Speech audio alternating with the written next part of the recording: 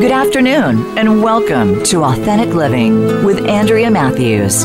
Over the next hour, you'll learn how to live from your true self through all of life's twists and turns. And you'll be challenged to lean into the mysteries of life to find your own deepest wisdom. Now, here's your host, Andrea Matthews.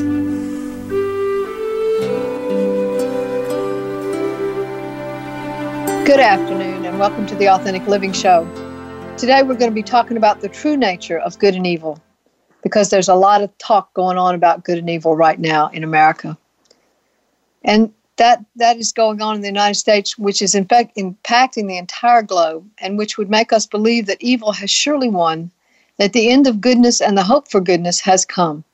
Our president is lying to us over and over again. The majority leader of the Senate is lying to us and betraying his own precedent. The Attorney General has changed his entire job description in order to defend the president against charges of sexual assault. The fact that so many continue to defend the president despite his betrayals and lies, these things are facts. But do these facts represent evil? Indeed, are goodness and evil really real? Or are these just concepts we made up in order to find some safe mental construct to deal with behaviors we didn't understand? It's a time we begin the process of putting away the good-evil paradigm in favor of a truer, more realistic paradigm. Stay here today to find out. So let's talk about this thing of good and evil. The first thing I want to say is that we've been relying on a principle that good would ultimately overcome evil for centuries, and it has not worked. That paradigm is not working for us. We can look clearly at some people's behavior and say that is evil, and we can look at other people's behavior and say that is the definition of goodness, and we can do that with a lot of ease, and then we can wipe our hands of the whole deal and say we don't have to think about it anymore. And that is one of the reasons why we continue to think in terms of good and evil, because it's so simple. It's just real easy to look at somebody and say that's evil, and look at somebody else and say that's good, and that's the end. We don't have to think about how they got to be so evil or how they got to be so good, or whether their goodness really is authentic or genuine, or whether even their evil is authentic or genuine. A lot of people, when they go looking for the authentic self, will say to me, what if my authentic self is evil? And my response to that internally is, the authentic self isn't evil or good. It just is. It's real. So let's talk a little bit about goodness and evil. So we know that as a premise. Let's talk a little bit about goodness and evil. The idea of good and evil came about as a result of duality. And if you've been listening to my show for very long, you know that duality is one of the basic components of what I talk about with regard to how we can look beyond duality to oneness and find something more real than duality. But duality is the belief that we're separate from the divine and separate from other people and separate from all things, and that, we're here alone, we go through our lives alone, we're born alone, we die alone, we suffer alone. All we're here to do is try to survive and make the best of it if we can, and then we die. And that idea of duality says a lie. It's based in an illusion, and we came about the illusion as a part of being created into form. Once we became form, we saw ourselves as different from formlessness, which created us. Formlessness created form, and it still does every day, as quantum physics is proving to us, that our form is made up of tiny particles so small that they're invisible. They are basically formless. And so formlessness created it creates our basic body makeup. And so in that same way, the formlessness that is the divine intelligence created our physical bodies. But because we were in physical bodies, when we could not see formlessness, we saw ourselves as separate from formlessness. And therefore, we began to identify with that separateness. And as we did identify with that separateness, we tried to explain some of our own behaviors in terms of that separateness. So that meant that eventually God was going to be seen as good, or the divine, however you call God, the divine, that was seen as good. And people were seen as bad because they were separate from the divine. Why else would we be separated from the divine, it seemed? Well, it must be because we're bad. If the divine is good, and we don't always do good things, then the reason the divine is separate from us is because we're bad, and the divine is good. That made sense. It also made sense to call some behaviors good and others' behaviors bad. And so we did. And it made sense. And it fit a paradigm that we could live into. And so then we began to make all kinds of rules around goodness and badness. And we called those rules morals. And we said, these things are good. If you do these things, you're a good person. If you do those things, you're a bad person. And so not only were the behaviors that we were taught were good and bad, considered good and bad, but the person who did the behaviors was considered good or bad based on his behaviors. And so we lived into that. We've lived into it for centuries. And many people in America are stomping on the ground, insisting that we continue to live into it in such a rigid fashion that we will no longer have separation of church and state, for example. That we must have a Christian nation, and it must be based entirely in Christianity. And if it's not, then it's an evil nation, sinful, and not dedicated to God. So there are people that are saying that to this day. There are people out there who will listen to my radio show and say that it's bunk. And I understand that, and that's okay with me. But I'm going to have the radio show anyway, because I truly believe that this idea, this paradigm of good and evil is holding us back.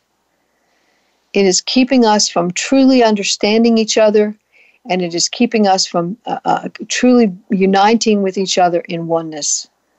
And so I will talk about it. So today we have many people living out of rigid, or trying to live out of rigid compliance with some rules. And it is very often those same people who we find out of compliance with those rules, way out of compliance with those rules, in the dark side, in the shadow, in the closets of their lives. So we see many people who are espousing these fundamentalistic rules, these morals, and saying that, for example, all homosexuals are going to hell, and that it's because of the homosexuals that the United States is having trouble, and that kind of thing. Those same people are involved very often in homosexual relationships. And they're not just relationships, they're just sex. It's not just having a loving relationship with a partner, it's just sex. So we've just seen some examples of that in our country. And so when we see that same paradigm over and over again, you would think it would make us question not the person, not the what they did and call them evil and say that they're hypocrites and all that, which is what we do, but rather the paradigm itself. If a person is trying so hard to be good that all they can do is be bad on the other side, what good is the paradigm? So we have to think about that. We have to think about what's really going on. So when the president lies to us, does that mean he's evil? Well, I think we've seen some books out recently that have explained some of his behaviors from his early childhood upbringing. And we know that there were some pretty hard things that went on in his family of origin. And there are many people who have already diagnosed him as narcissistic and pathological. And so if we come up with a diagnosis that can explain his behaviors, that makes more sense than it does just to call him evil. But calling him evil makes us what? Hate him. Calling him evil makes us hate him. Calling him somebody with a diagnosis, or somebody who's had a very troubled upbringing and lost himself in the bargain, and so now lies as a part of his normal everyday behavior, and so cheats as a part of his normal everyday behavior because he's also psychopathic. If that is the way we look at it, then there might be some understanding that takes place, not to license him to continue to do it, but at least we don't hate him. And so calling someone evil means that we have given ourselves permission to hate them. We know someone locally to us that was talking about homosexuality and talking about how sinful it was and how evil it was, and that the people who were homosexuals were evil people and they needed to be destroyed and that kind of thing. And so somebody that I knew wrote to that person and said, what about love? What about loving, Jesus telling us to love our neighbor as ourselves? What about that? And he wrote back and said, but the God also hated. Yes, and so we look in the Old Testament and we see that God hates sin, according to the people who wrote the Old Testament. And so that paradigm seems to be backed up by the divine. And so we hold on to it and we say, no, if that's what the divine says, it must be so. But we forget that it was people who wrote the Bible. It was people who understood the Bible. It's people who interpreted the Bible. It's people who translated the Bible. And we don't make any room for that because we need so much to believe that we've got the thing figured out.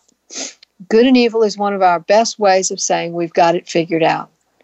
I know what's true and what's false because I know what's good and what's evil, and that's all I need to know, and I'm done thinking about it, and don't ask me to question it because you scare me when you do that. So Majority Leader of the Senate is lying to us, and right now he's betraying his own precedent. He set a precedent in 2016 when he said that the people should have the vote about who the next Supreme Court justice should be. Since Ruth Bader Ginsburg died, 5 minutes after she died, he was already frothing at the mouth to appoint somebody else to that seat. And the person that they have so far mentioned as the person they'd like to appoint is somebody who's already said that she wants to turn America into a theocracy. She doesn't want America to be the land of the free where we have freedom of religion anymore. She wants to turn us into a theocracy. Is that evil? Or is that just confoundedly confused and terribly frightened? I say it's the latter. I say that these people who believe that are scared to death of all the invisibilities they've put in their head and of all the illusions about duality that they've lived into. They're scared to death that they might be wrong. They're scared to death that they might be right. They're scared to death of God. They're scared to death of the devil. They're scared to death, period, of all kinds of things. They're scared of going to hell. They're scared of going to heaven. They're scared of all of it. And so they make up these rules for themselves that make it rigid, more and more and more and more rigid, so that they can feel safe. It's just another illusionary way of feeling safe. It's not true. It's not false. It's just another method of feeling safe. And so when we think about these people, we could look at them as evil and say, I hate them. Or we could look at them as people who've been confused and confounded and are scared and are lost, and we could not hate them. And perhaps we could even pray for them. Perhaps we could even understand ourselves as one with them. So you see, evil, thinking of people as evil, makes us gives us permission to hate. It gives us permission to hate. And that's what's wrong with this country right now, is there's so much hate out there. And you know why? It's because there's so much going on about good and evil. That's a complex. If you've read my blog, which is on Psychology Today, which is called Traversing the Inner Terrain, you can find it on Psychology Today's blogs. If you've read that, you know I've got a blog in there called The Good-Evil Complex. And it talks about how we're raised in homes where we're taught what's good and what's bad. We may not know what that is when we're growing up, but our parents sure do enforce that to us. They lay down the rules, they tell us what the rules are, or they don't tell us what the rules are, and we just bump into the rules, and as we bump into them, we get punished for disobeying the rules. And either way, we figure out, oh, well, if I obey this rule, it means I'm good, and if I disobey this rule, it means that I'm bad. And we got that from infancy. We got that from toddlerhood. We understand that there are rules and that those rules define our character as either good or bad. Our worth as people is set up early in life based on those two contingencies. What a terrible travesty. That our worth as people is set up based on a paradigm that isn't even true. So when we talk about good and evil, what we're saying is children now have something to identify with. So, for example, if I grow up in a home where I'm noticed mostly for the bad things that I do, the so-called bad things that I do, and I'm not noticed for anything else, and every time I do something bad, I'm supremely punished or supremely lectured or supremely told how bad I am for doing that thing, and that's all that I know. I'm not ever told that I'm good. Then what is my identity likely to grow up into? I'm likely to grow up into a person who thinks that he's bad. And I'm likely to furthermore act bad to prove that I exist at all. If I've never been noticed for anything but being bad, and being noticed is part of how I get mirrored to just prove that I'm really here, then I've got to prove that I'm really here by being bad. So I've got to do more and more bad just to prove that I'm still here. And then more and more bad to prove that I'm still here. And couldn't this possibly be one of the reasons why serial killers will need so much attention for the deeds that they do once they've killed so many people? They love to be in the newspapers, most of them. So when we talk about this good-bad thing, what we're also saying is, here's some possible identities for you children. You can grow up to believe you're really, really good, or you can grow up to believe you're really, really bad. And I will help you with that. And I will help you by just affirming that you're either good or you're bad based on the deeds that you do. And, a long time ago, maybe 20, 25, 30 years ago, parents started being told not to tell their children that they were bad. But children feel the projection nonetheless. When a child acts up and continues to act up, the mother begins to think that there's something wrong with that child. And it might mean that child is evil, especially if the mother has a great big belief in good and evil, and that those two paradigms mean something very important to her or the father, both of them. So if badness is a possibility to identify with, then some of our children are going to identify with it. And then there's goodness, and we'll talk a lot about that right after the break. But just right now, I want to say goodness is something we can identify with too. We can say, I've got to be good. I've got to be a good person. And that definition can be defined in several ways. But in some families, good is defined by how well you take care of the parents, for example. Say the parents are not doing a good job of taking care of the kids. So one child is picked out as the one who's going to take care of the kids, and that's the good child. The good child will take care of the rest of the other kids, or the good child will take care of the parents, or the good child will sacrifice self for others, or the good child will, put up with abuse and tolerate all kinds of slander and live into that identity so much that when she grows up, she believes that it's her job to sacrifice for other people. It's her job to put up with abuse and tolerate terrible behavior on the part of loved ones. And so she grows up and lives her life being abused by other people, thinking that means she's a good person because she's always so forgiving and so kind when people abuse her. We'll talk some more about that in just a few minutes, right after this break. Stay tuned for more.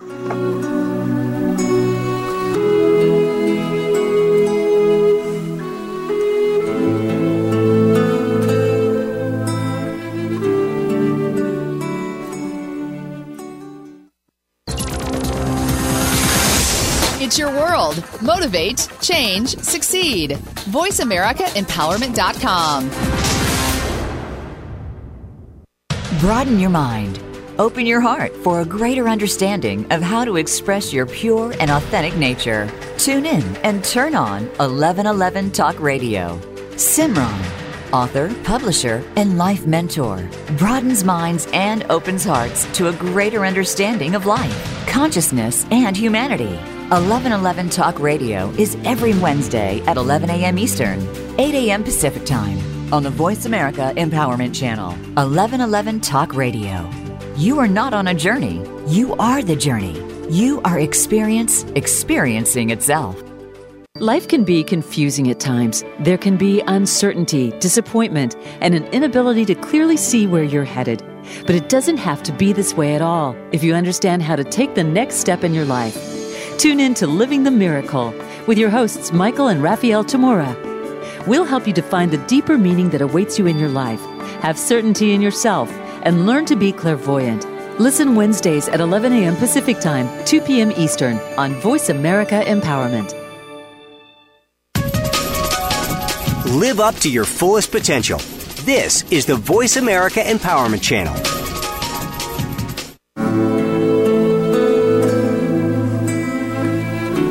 You're listening to Authentic Living with Andrea Matthews. We want to hear from you. If you have a question or comment about today's show, call in now toll free. 1-888-346-9141. That's 1-888-346-9141. You can also send your questions or comments by email to Andrea@AndreaMatthews.com. Now, back to Authentic Living with Andrea Matthews.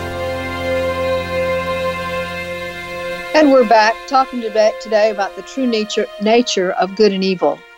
And I said that we would talk a little bit more about the identification with good right after the break, and so I'm going to do that. I wrote a whole book about that. And it really talks about what I call the good guy identity. And it talks about some of the lies that we've learned over the centuries that teach us that that being good is defined in certain ways, like through loyalty. We hear Donald Trump talking today about how his people need to be loyal to him. And what that means very often is that regardless of what he does, people are supposed to still support his work and support him. And that is a misconception, first, of loyalty. But second, loyalty says I must stand beside you regardless of anything. And so we have family members who say, you must be loyal to me regardless of what I do. We have husbands who say, you must be loyal to me even if I smack you around. We have wives that say the same thing, that even if I'm passive aggressive and verbally or emotionally abusive to you, you must be loyal to me. And those things are false. But they're based on the idea that goodness is made up of loyalty. So that these are false premises. And so we have a lot of lies that we've built into this concept of goodness. For example, the idea of sacrifice. We have built sacrifice into the theme of goodness, and we've said that if you sacrifice for other people, that makes you a good person. And yet I've worked with countless people who have spent their lives sacrificing for other people. And what has happened as a result of that is they've built up years and years of resentment because nobody's sacrificing for them. Nobody even cares about them, really, because what everybody else is being taught is, I'll take care of it. Don't worry about it. I got it. You know, I'll sacrifice. You don't have to sacrifice for me. I'll sacrifice for you because I'm a good person. And I have to prove to you and to me that I'm a good person. So let me sacrifice, please. But all the time, they're building up resentment because they know that nobody cares about them. Nobody's willing to do anything for them. So the idea of sacrifice is also based in an illusion. And that is because we think that if I sacrifice for you, then you will sacrifice for me. If I do good things for you, you will do good things for me. That's not a sacrifice. That's a trade. That's a bargain that says, if I do this, then you'll do that. I've worked with lots of people who say, well, I moved down here because you wanted to move, and now it's my turn. Well, did you talk to them about your turn before you moved? No. Well, I think if you're going to make that kind of a bargain, it probably needs to be discussed up front. No, I sacrificed, so now it's my turn. So really, they have a faulty definition of sacrifice. And here's the other side. If I have a faulty definition of sacrifice, it means I'm trading. I'm going to trade. You're going to give me something back for the trade that I've made for you. On the other hand, if I sacrifice because I really want to, it's not a sacrifice. It's compassion, it's love, it's genuine nurturing, it's caring, it's all those things, but it's not sacrifice. Sacrifice, by its definition, means I give something up that I want. I give something up that I want. And first of all, it's rare for people to really do that. But second of all, when they do it in genuineness, it's not really, for example, if I jump in the water to save your life and I end up losing my life in the process, I probably wasn't thinking about whether or not I was giving something up when I dove in the water. I probably was just assuming that I was going to get you out of the water and everything was going to be okay. And so that's what we do. We take that risk. We say, I'm going to do that. But it was out of love. It was out of compassion. It was not out of sacrifice. So really, there is no true definition of sacrifice. And yet, there are people out there right now listening to this radio show who have spent their lives sacrificing for other people, believing that that was the purest definition of goodness. And all that they've gotten is a lot of resentment. And all that they've done is put up with a lot of abuse. So the book is called Letting Go of Good. If you want to get it, it will help those who really are stuck in that good guy identity.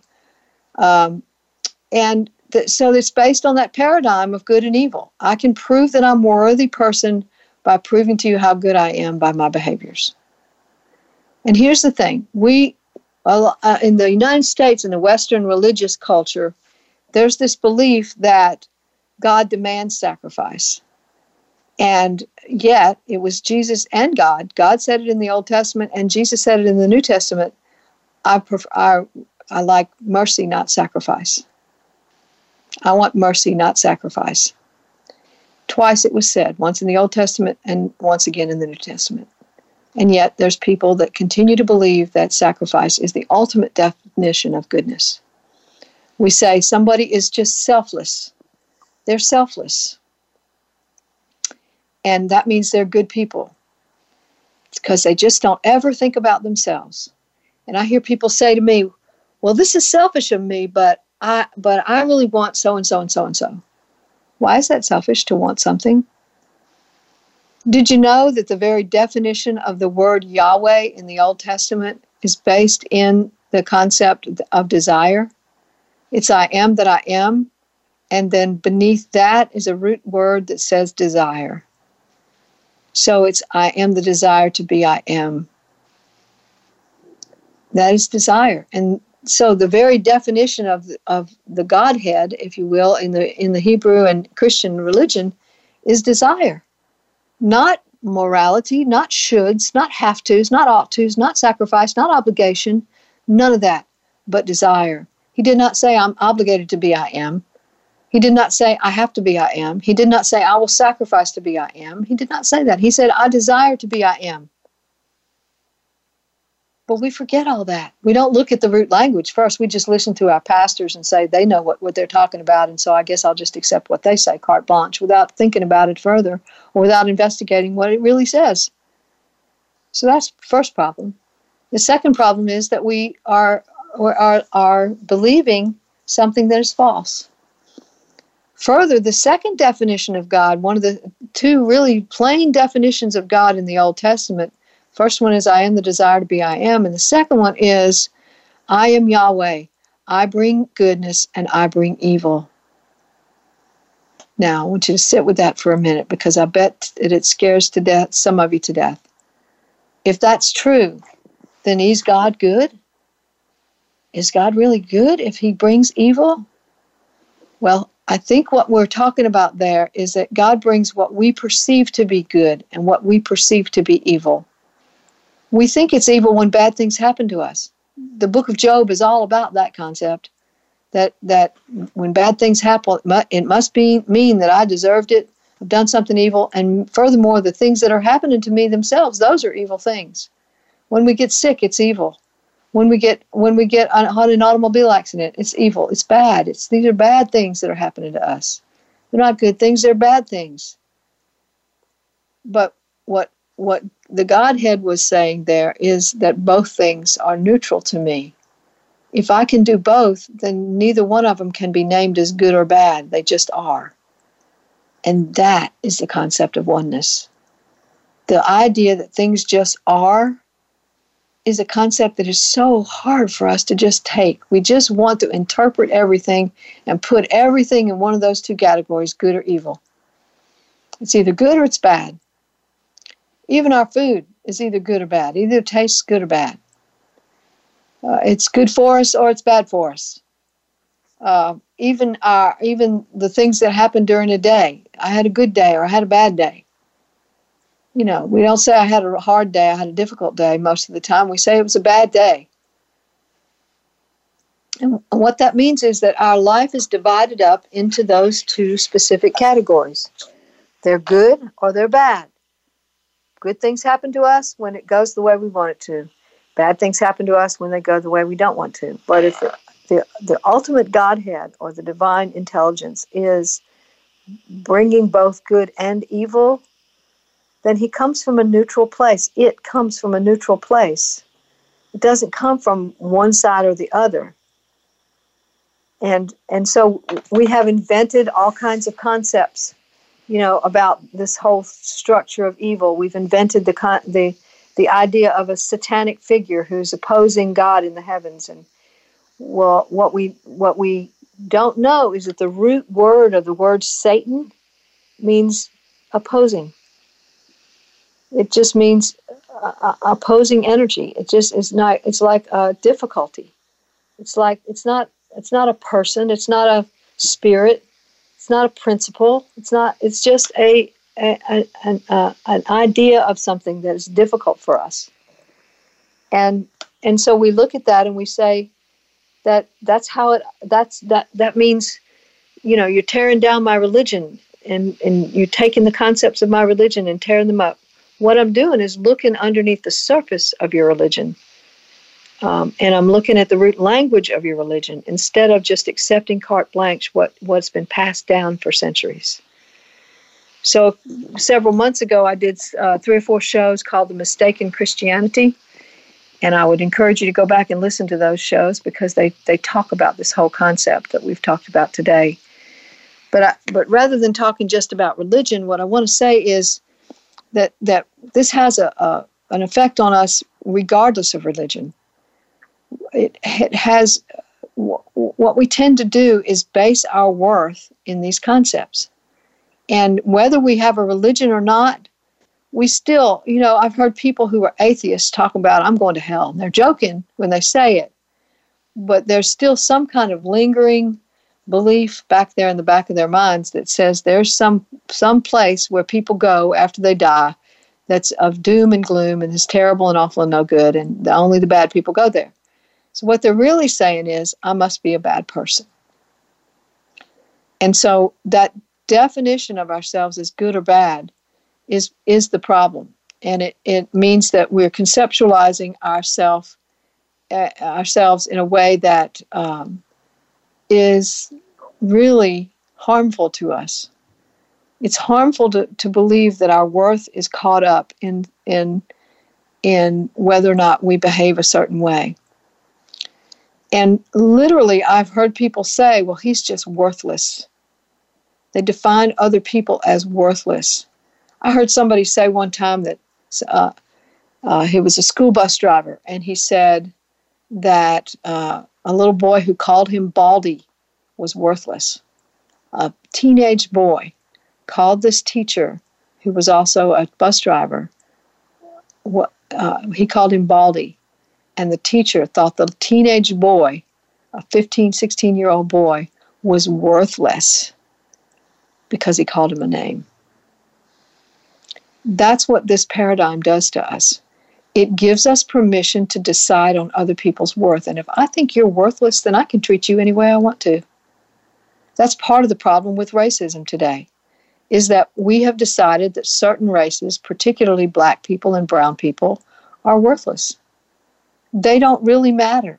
That's why we have a Black Lives Matter movement, because the black people and really the brown people also are trying to say to us, that you've been treating us like we don't matter for centuries because you thought we were worthless. Now we want to stand up and say, no, we're not worthless, we matter. And so people are responding, white people are responding to that by saying all lives matter. Well, of course all lives matter, but all lives can't matter until Black lives also matter. And so when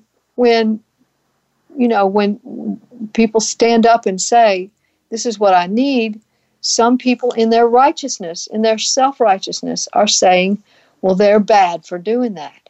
They shouldn't be standing up and saying what they need. That's selfish. That's self-centered. That's bad. That, it makes me have to face my own racism. I don't want to do that, so just don't talk to me about that. And that's why we have a shadow and a consciousness. So much of our behavior is sent into the shadow or the unconscious of our lives because we think it's bad or unworthy. And so we've built up this huge unconsciousness, particularly in America as the collective. We've built up this huge unconscious realm that now is just spilling out in this black, oozing, ugly, stinky, smelly stuff that we're just having to look at for the first time, really look at. When we saw that police officer put his knee on George Floyd's neck and kill him in front of our eyes, we cannot dismiss that. We cannot look at that any longer and say we're not a racist nation where people are allowed to get away with that kind of behavior because, well, Black people, they just don't matter. They're worthless. Their color makes them worthless. We think we can do that because we have lived with so much privilege. We have lived with so much privilege because we thought we were the righteous ones. When we came into the United States, we killed off the savages, is what we called them, because they weren't Christian. They didn't believe what we believed. They believed in other gods. They believed that nature had a godly, divine attributes to it. They believed all kinds of things that we didn't believe, and so they deserved to die. You see, good and evil gives us permission to hate, and it even gives us permission to kill. Whereas understanding and acceptance allows us to be one. Understanding that the American Indian, Native Americans had the right to live here on this land, and that they had the right to believe as they believed, would have been empowering to those people. And we would have found a way to live collectively with them alongside us. But we feared them because they were different from us. And that's what we do with good and evil. We make difference evil, and we say sameness is good. And that definition of good and evil puts us in a really difficult place here in America today. And we're going to talk about that some more right after the break. Stay tuned for more.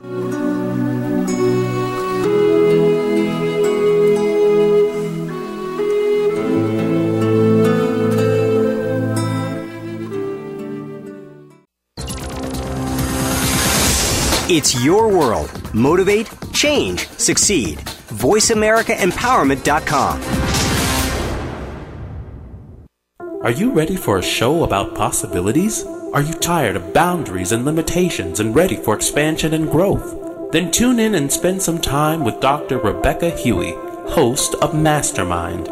Dr. Rebecca provides a stimulating, encouraging environment designed to help you develop emotional intelligence, resilience, and the self-awareness necessary to create positive, long-lasting change. Listen every Thursday at 11 a.m. Pacific Time, 2 p.m. Eastern Time on the Voice America Empowerment Channel. If you are ready to be inspired, energized, and edutained, you've come to the right place with our 2 life-changing programs at BeTheStarYouAreRadio.com. Live every Wednesday at 4 p.m. Pacific Time, 7 p.m. Eastern Time on the Voice America Empowerment Channel. Listen for our lifestyle show, Star Style, Be the Star You Are, with our host Cynthia Bryan. Then on Sundays at 3 p.m. Pacific, 6 p.m. Eastern, Teens Talk and the World Listens on Express Yourself Teen Radio. Play with us at BeTheStarYouAreRadio.com and the Voice America Empowerment Channel. Change your world. Change your life. VoiceAmericaEmpowerment.com.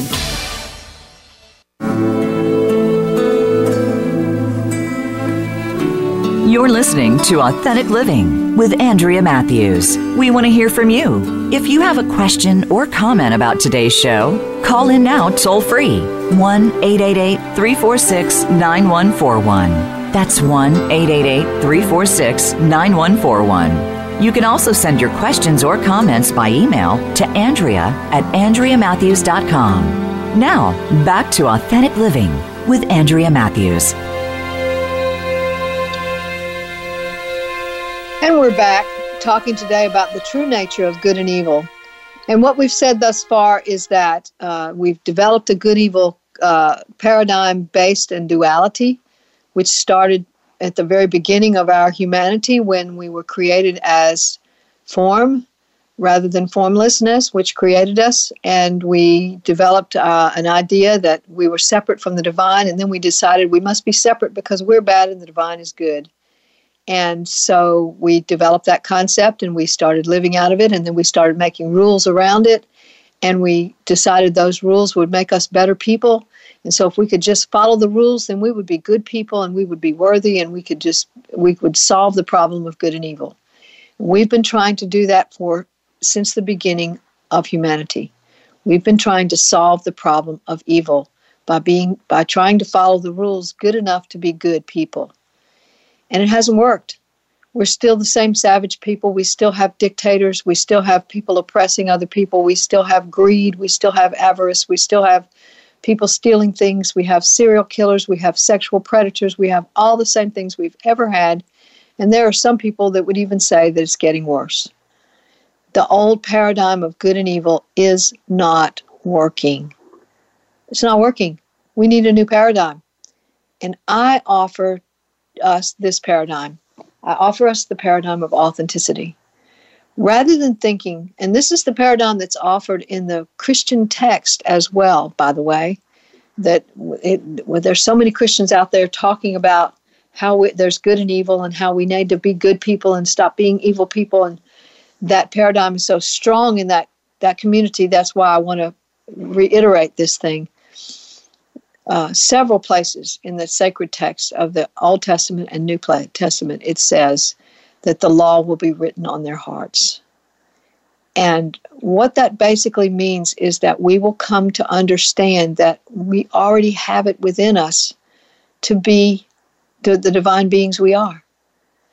The law will be written on our hearts. Instead of it being something external that we have to obey, instead of following the Ten Commandments or the Beatitudes or the rules of any religion, we can trust that within us is the power to have a life that is authentic.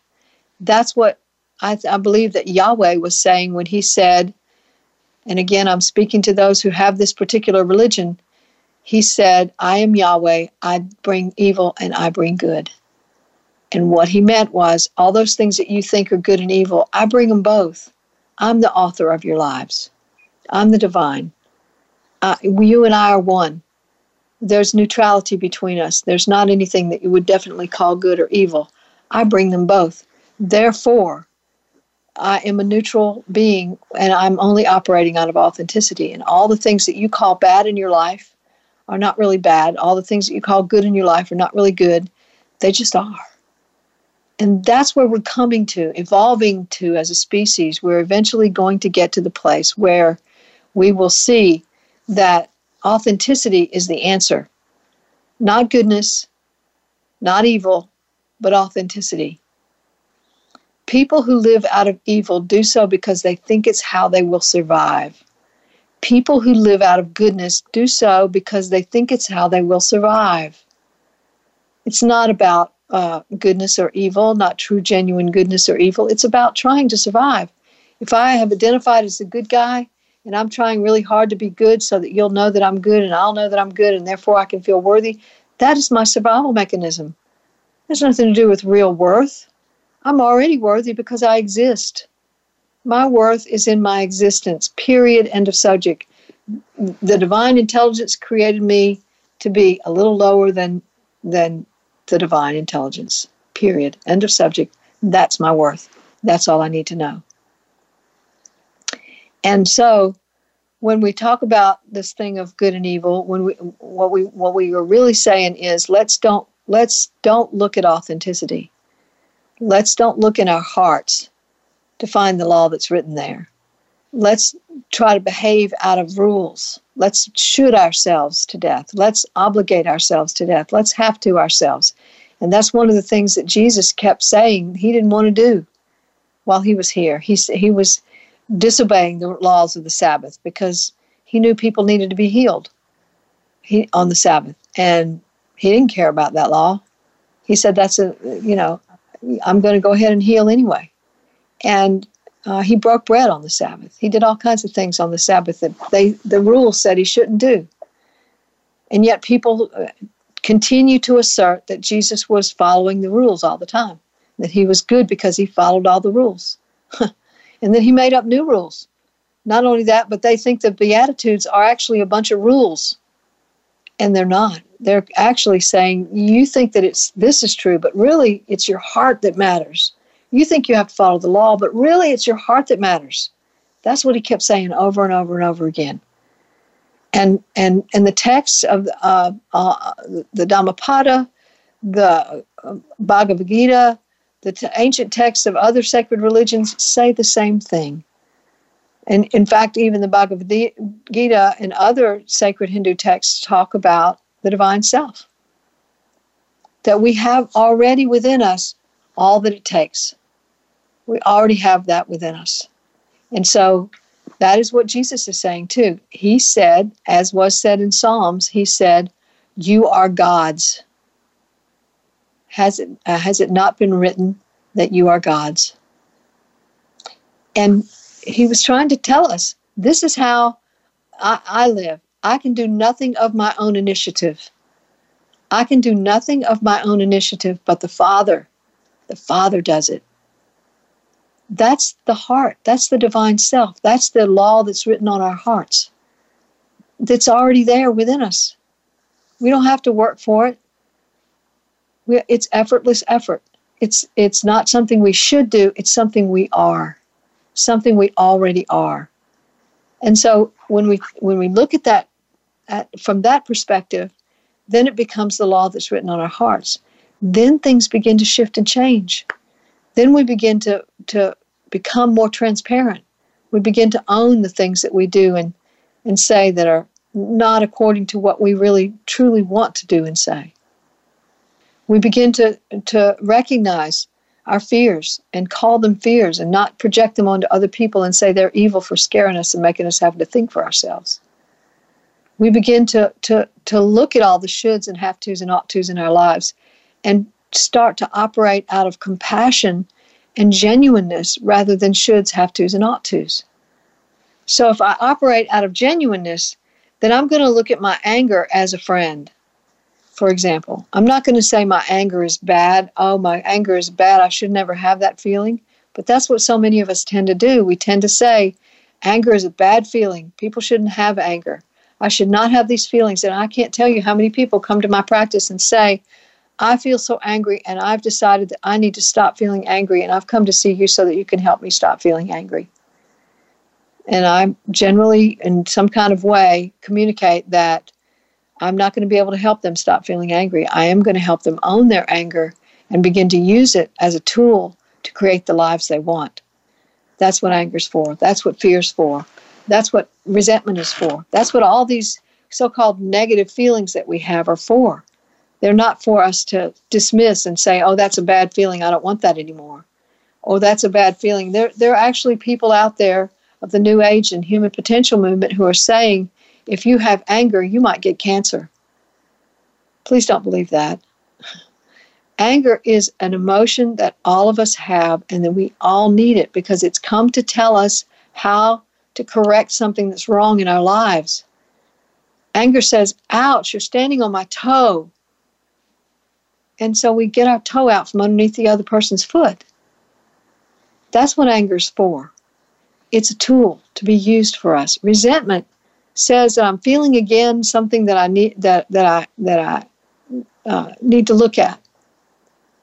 Resentment very commonly says I'm doing a lot of things that I really don't want to do.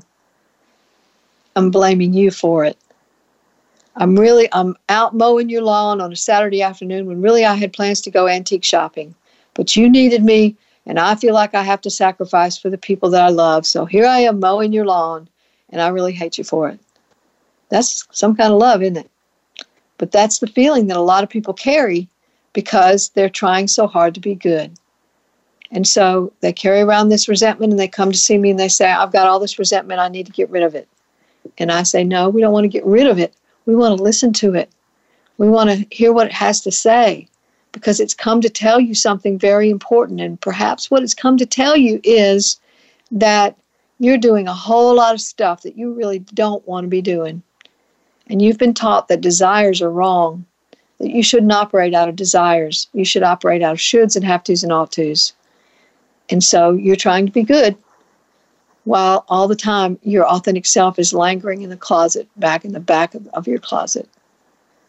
And you resent it. And that resentment has come to deliver your authentic self to you so that you can begin to go, oh, I see. I see my authentic self. I'm now able to look at that and empower myself with it and go, oh, I can operate out of desire.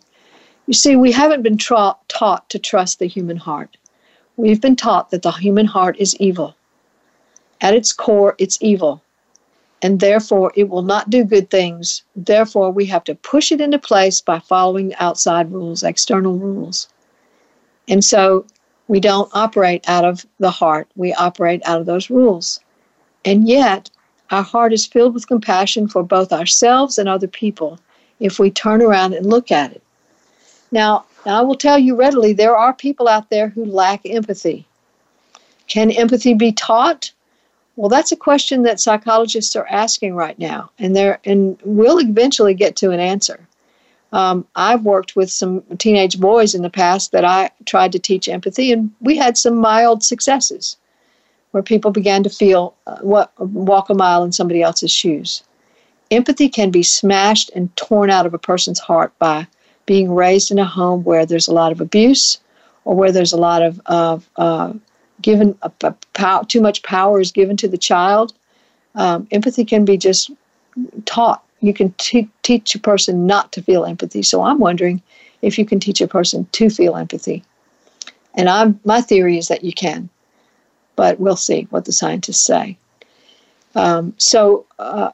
When we talk about this whole idea of goodness and badness, what we need to be talking about is the human heart, what's really going on inside of a person.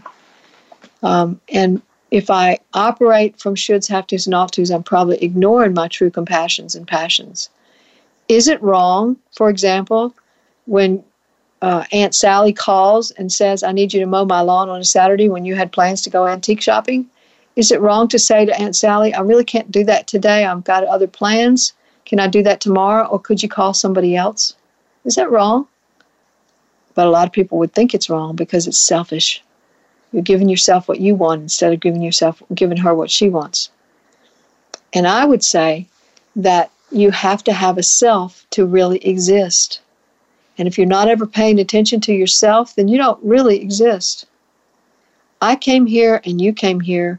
Both of us came here to look at who we are, to become more true to who we are. And so if I am here to do that, then being true to my heart, being true to my soul is the most powerful thing that I can do. The most powerful and giving and loving thing that I can do is to be true to my own soul. And if I can do that, then I have lived well. I have fulfilled my life. But if I'm just trying to follow a bunch of rules and I don't even know who I am, then am I really here at all? Am I really here at all? That's an important question for us to ask. And it needs an answer. My answer is that I'm here to live as fully Andrea as I can.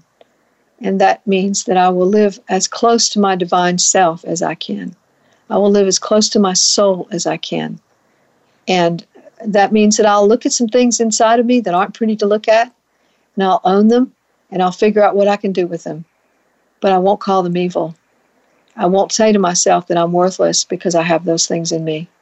I won't say to myself that I'm less worthy because I have those things in me. We all have those things in us, and we need to look at them. Fear and anger and resentment are some of the things that we look at. Hate is another one. Hate, I think, is love wounded. It's love wounded. It's understanding wounded. It's compassion wounded. We hate because we believe in good and evil. And that's a wound. The concept of good and evil is wounding us. It is keeping us from our fullest authenticity. And so when we begin to look at authenticity and come to terms with that, we've come to something very real and something very useful that we can use to become real people. And when you touch somebody as a real person, they've really been touched. When you touch someone because you should or you have to, you ought to, sometimes they can dismiss that entirely because they know, on some level, they know it wasn't really real. So that's what we have for today. This idea that good and evil is a good paradigm that we should maintain is going out the door. Instead of in its place is authenticity, living from your soul. So that's it for today. And remember, your job, should you choose to accept it, is to give birth to yourself. See you next week.